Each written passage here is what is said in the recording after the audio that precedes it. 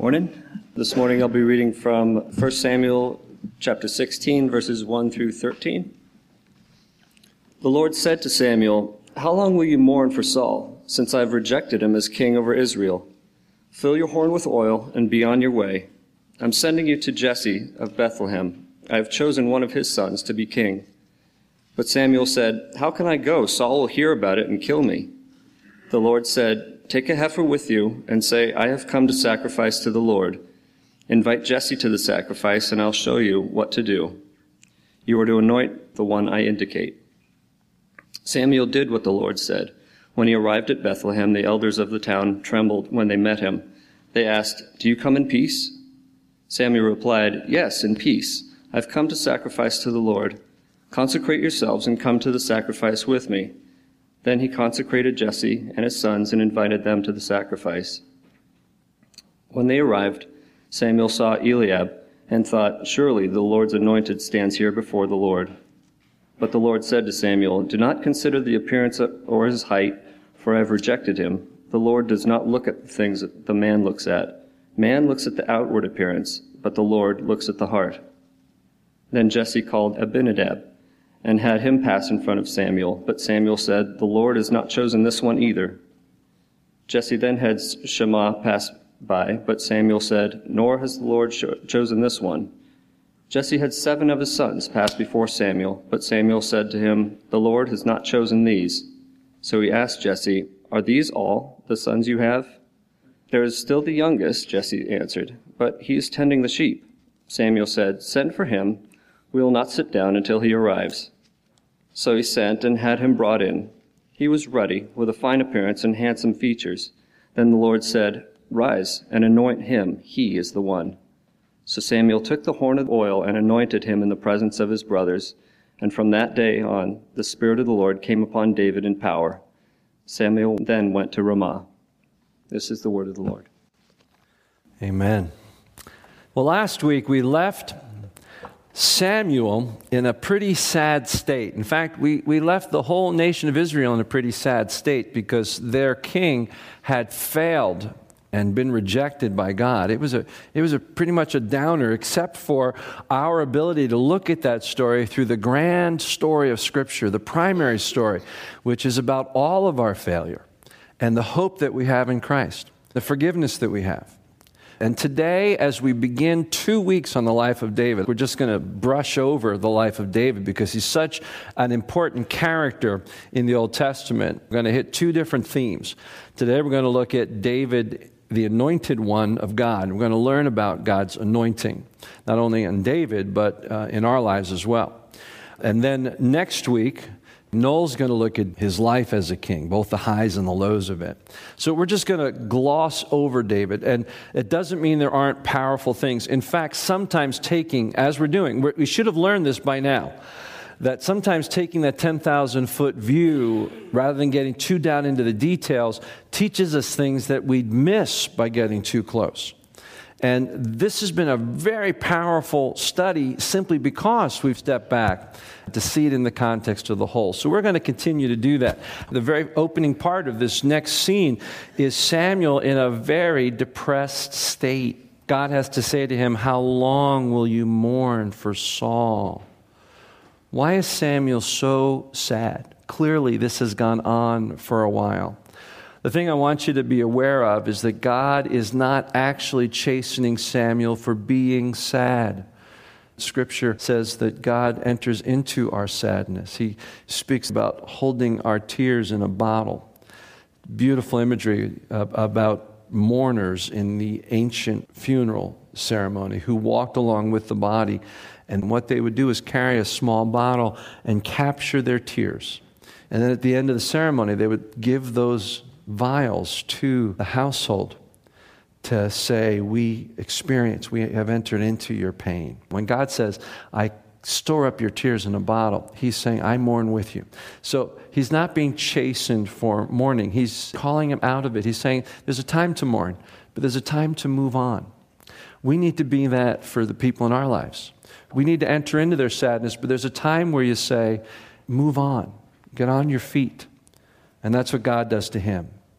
He's saying it's time to first fill your horn. The horn of Samuel is for anointing kings. And so we know that God's got a new plan. And he's saying to Samuel, Samuel, it's time to just let go of the old and recognize that I'm going to do something different now. And then he says, and be on your way. Just be on your way. Let's get forward. Let's move into the new thing. But just for a minute, let's look at why this event is so devastating to Samuel. If you go back to chapter 15, in verse 11, when Samuel first hears of Saul's great disobedience, which was a turning point in Saul's whole life. Remember last week where it became clear that his heart was not God's, that he had become a king like the other kings of men. This was the downward turn into a life of anger and violence and insecurity that eventually led to insanity and him taking his own life. It's a tragic turn.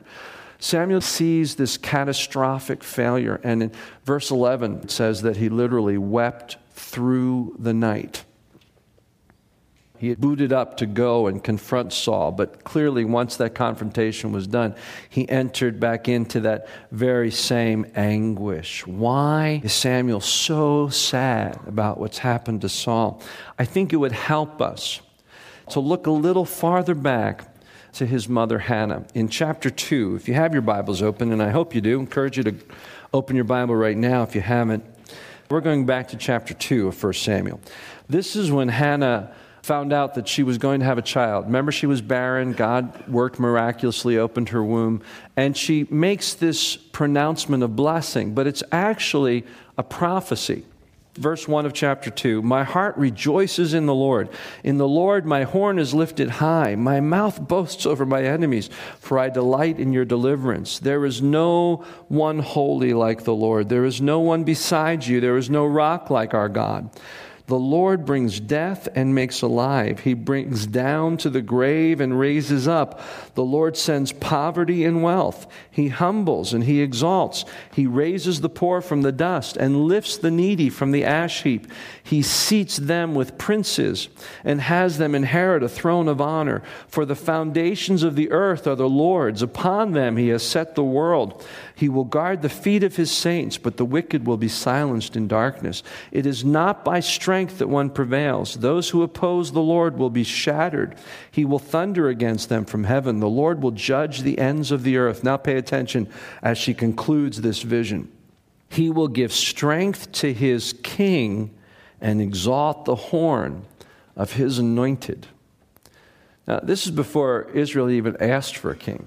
So this is a prophetic word.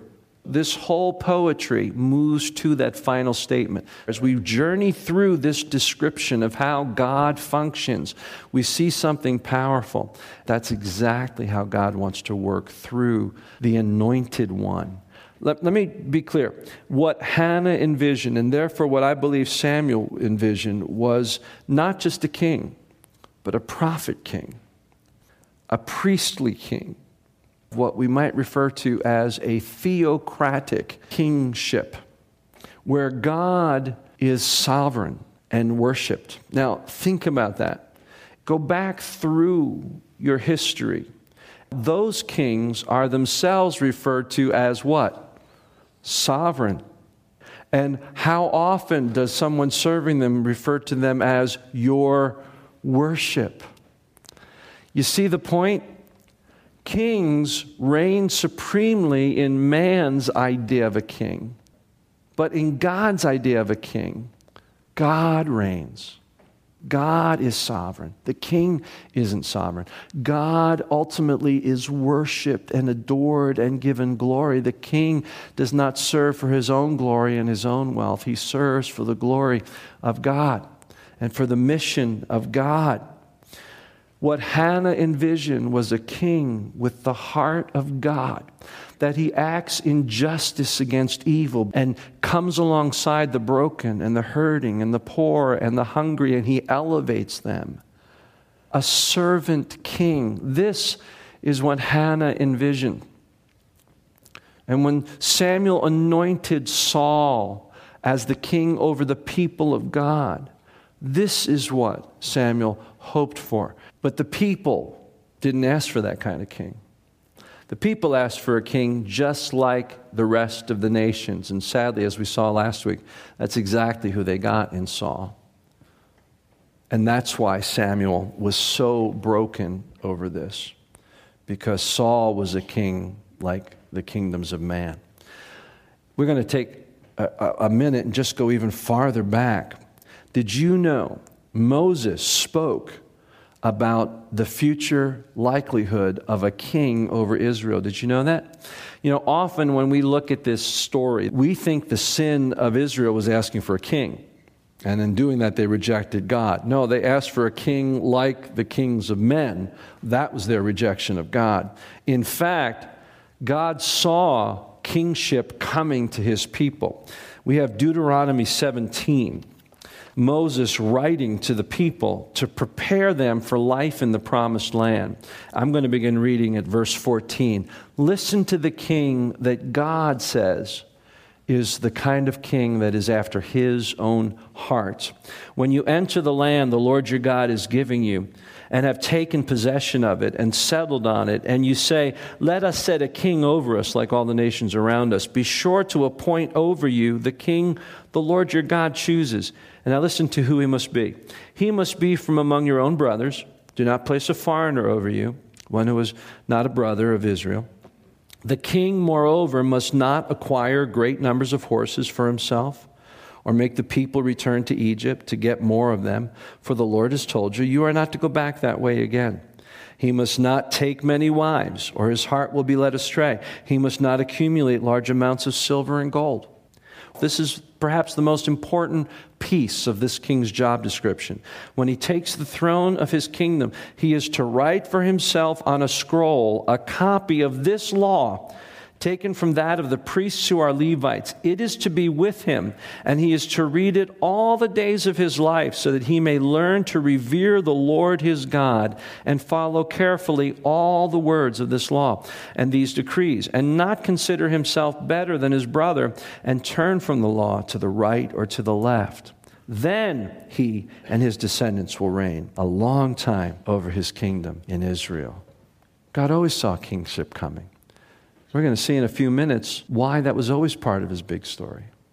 Israel wanted a king like everybody else, and they got it. Consequently, Samuel didn't get this king for the people of Israel, and he's left understandably sad. He looked for Saul to be a king after God's own heart, who leads by serving, a true king. There's no kings like that in man's world. It's interesting that we're in an election season in this church. We don't want to be political. We want to be about Christ. Christ changes culture. But some people would tell you that they know the type of government God wants for this country. And it's either the Democrats or it's the Republicans. So it begs the question, what is the right government that God wants for mankind? What kind of government were we created for? A monarchy? A socialist republic? A libertarian-style democracy? Are any of these really how we're supposed to rule our lives? Well, let me answer it this way. When men rule and God doesn't rule, that's always the wrong form of government. God's idea of government is whoever is given that power recognizes that above them God is sovereign, and they wield that power as a good and gracious God would wield it. You see, I can't stress that enough. And in a few moments, I'm going to share with you the role that I think you and I are to play in that. We have a far more powerful role to play in culture than just our vote, as powerful as that may be. We have a far more powerful role to play as God's children. You can track through the Bible, you can track through history and see where the leaders of the world have been on their faces before God. God has blessed those nations. It's not about necessarily the makeup of their constitution. I probably opened a big can of worms there. I'm just going to leave it open, just going to set it right there and let you struggle with it a little bit. Because we're going to move on. Because Samuel moves on. He gets up, he fills his horn, gets on his way, and he goes to Jesse. And when they said, "Do you come in peace?" they were nervous. That was a natural reaction because he was a judge and prophet. He was either coming to bring God's word of condemnation and to call people to repentance, or he was coming to bless and to worship. It was a common thing for Samuel to have people say, are you coming in peace? And in this case, he said, yes, consecrate yourselves, come and we'll sacrifice and we'll eat together and we'll worship God together. Samuel has the horn. And so the first person we have is Eliab, and Samuel says, surely the Lord's anointed stands before me. Why does he say that? Because his appearance is like a king, strong and tall, just like Saul. See, this is what's really interesting here. Samuel wants God's anointed, but he's making the exact same mistake that he made with Saul. Saul was a giant among men. How many know William Wallace, Braveheart, the king figure of the Scots tribes, who fought in the 1300s, I think? Well, William Wallace was 6.5 feet tall. He could wield a broadsword and nobody could defeat him. In a society where warfare was how you settled disputes, a strong and powerful king was what you expected. Saul was that. Samuel looks at Eliab and says, well, look at him. He's got to be the right one. God says, don't consider his appearance or his height, for I have rejected him. The Lord does not look at the things people look at. People look at the outward appearance, but the Lord looks at the, what's the word? Heart. Now, we see this in a fresh way because we've learned, according to Hannah, the kind of king God wants. Someone whose heart is the Lord's. A man after God's own heart. A priestly king. A prophet king. A servant leader. 7 of them come and go. I'm imagining they're dropping down in stature each time, None of them. And so Samuel asks Jesse, is this everyone? And Jesse says, well, yeah, all that matters. You can't be meaning little Davy out there with the flock, can you? By process of elimination, Samuel figures out, well, bring him here. And sure enough, he comes. And he's a beautiful young man. But that's not so much the point here. He's not kingly, but he's got God's heart. He's anointed, and it says from that moment on, the power of God is with him. And David becomes the anointed one of God. The Spirit of the Lord is upon him. And David's stories in these early years are legendary. Great battles and great victories, but he also has great hardship. Saul goes after him. He ends up being an exile in his own country. Robin Hood and the Merry Men style of character, coming in and fighting for Israel but avoiding Saul. It was a very difficult thing. And some of the Psalms that David writes during this period, you can hear his anguish. But it was also during this period that we see these great works of God through David. David and Goliath is one of those stories. I want to talk about what it means to be an anointed one of God. Wherever you see those who God calls out and anoints in a special way, there tend to be certain commonalities. I want to list 5 of them quickly. First of all, the anointed one is not typically the world's choice.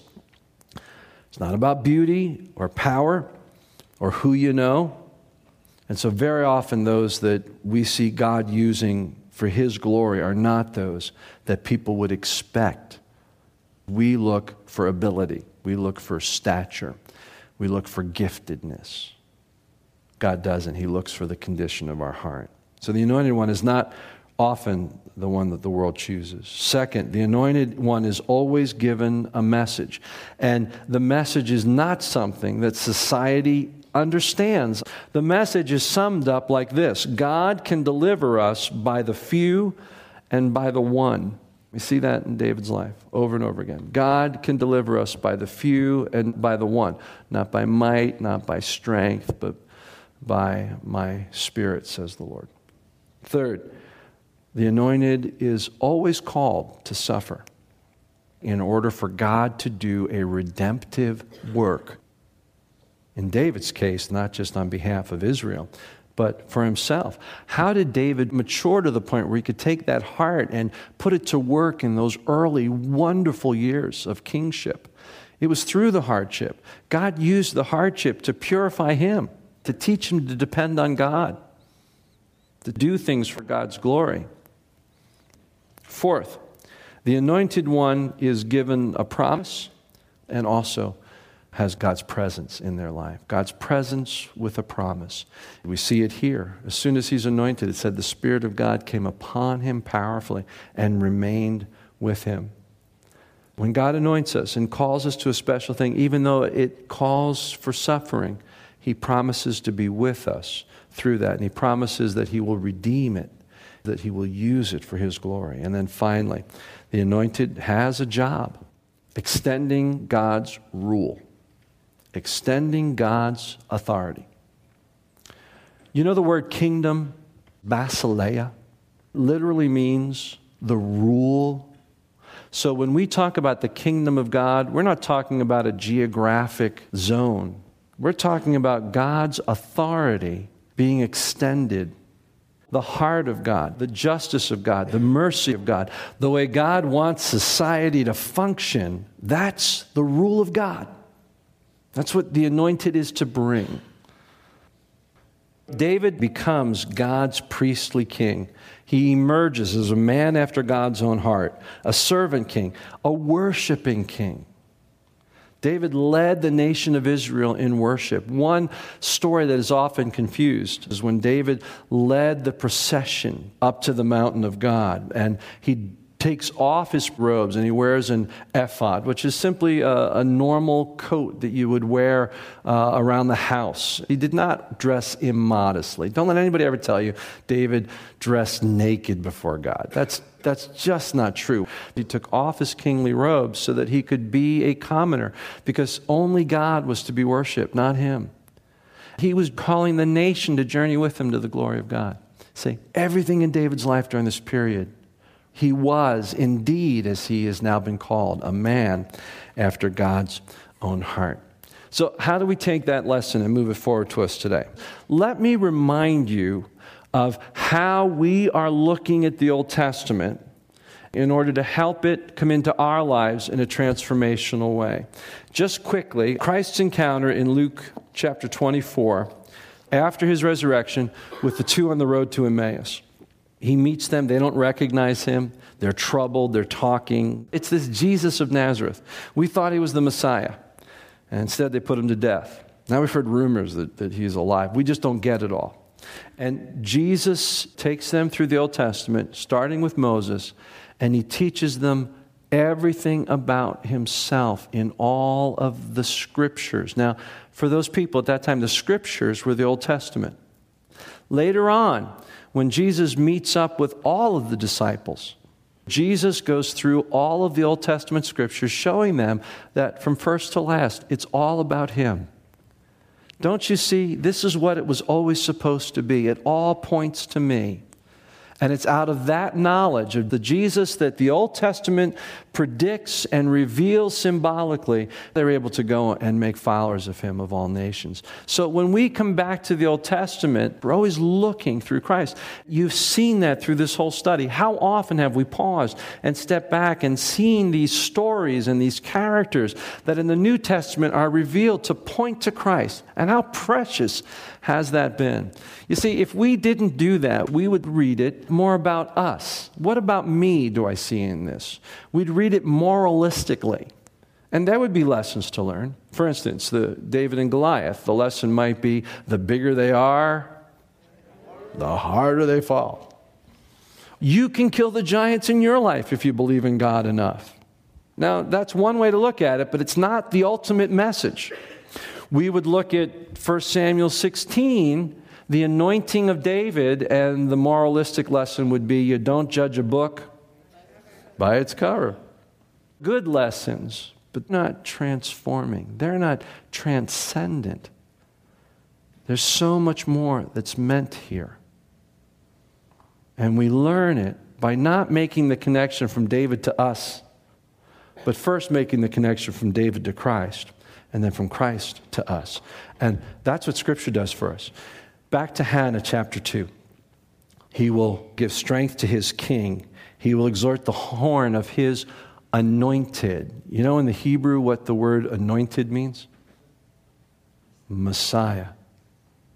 In the Septuagint, the Greek translation of the Old Testament, you know what word is used there? Christ.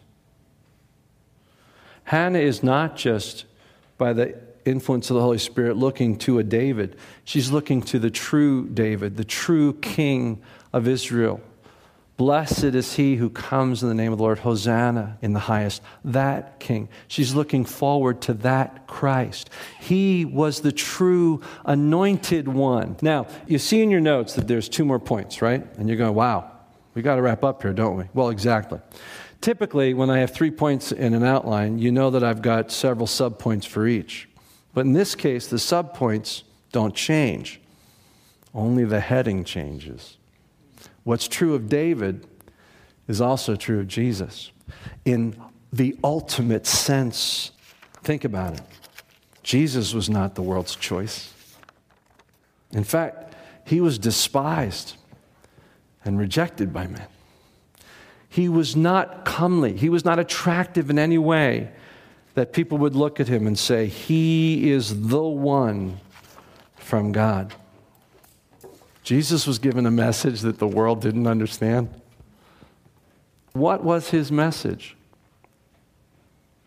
The kingdom of God is at hand. The rule of God is at hand. Repent and believe. Jesus suffered for God's redeeming purposes. He was a man of sorrows, familiar with suffering, and by his wounds, God redeemed you and me. Jesus was given a promise. Because he humbled himself, God exalted him and gave him the name above every name. At the name of Jesus, every knee would bow and every tongue confess that Jesus Christ is Lord. God exalted his Son. He had the presence of God. In fact, he was the very essence of God in human form. He had a job. His job was to extend the kingdom of God. You see, David was king over Israel, and Jesus was David's descendant, and so therefore he had the right to David's throne. But Jesus wasn't just David's firstborn. He was the firstborn over all creation. He is sovereign. And in his coming, he extends the rule of God. So now we go from David to Jesus to us. And what do we see? Did you know every believer is the anointed one of God? You'll see it in 2 Corinthians 1:22. By the Holy Spirit in our lives, we are all the anointed. We are now brothers of Christ, sons and daughters of God, and joint heirs with Jesus. We are the anointed household, the royal priesthood. The world didn't choose us. And this November, the world isn't going to choose you and me to extend the reign, the rule over humanity. But trust me, God has chosen you and me. And whatever happens with your vote, I'm going to tell you, you and I have been anointed by God to bring the rule of God, the glory of God, to our culture. We've been given a message. Believe on the Lord Jesus Christ and you will be saved. We are called to suffer for Christ. But we are given a promise that God will turn all things for good. He will redeem all suffering for his glory. And we have the promise of his presence. I am with you always to the very end of the age. And you and I have been given a job. In fact, we've been given the keys to the company business, the keys to the kingdom of heaven. What we bind on earth is bound in heaven. What we loose on earth is loosed in heaven. You see, that's kingly authority.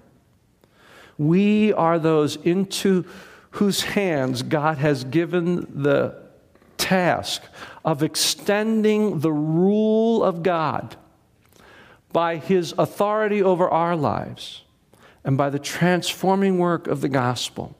How does a nation rule itself as a kingdom under God? Is it through constitutional change? Is it through law change? Is that where our power is? No. It's through life change. It's through heart change. And it's why Paul says, I'm not ashamed of the gospel of Christ, because it is the power of God to salvation. It's the power of God for God's beneficent rule of justice and mercy to extend. And you and I have that power and that calling. We are the anointed of God in Christ. That's a high privilege and a high calling. I think of 1 Corinthians where Paul says, he chose the foolish things of the world to confound the wise, and the weak things to confound the strong. Let's pray for a moment. Father, we see ourselves in a fresh light through the life of David. We see him as a forerunner of the true King of kings and the true Lord of lords. The one who came not just to sit on the throne of his father David, but who sits on the throne over all creation and who sits on the throne of our lives.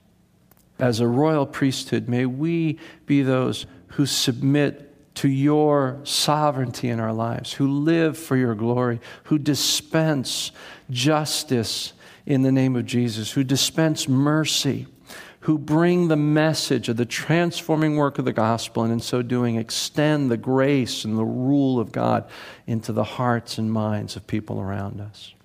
Father, your kingdom come on earth as it is in heaven. For yours is the kingdom and the power and the glory forever. Amen.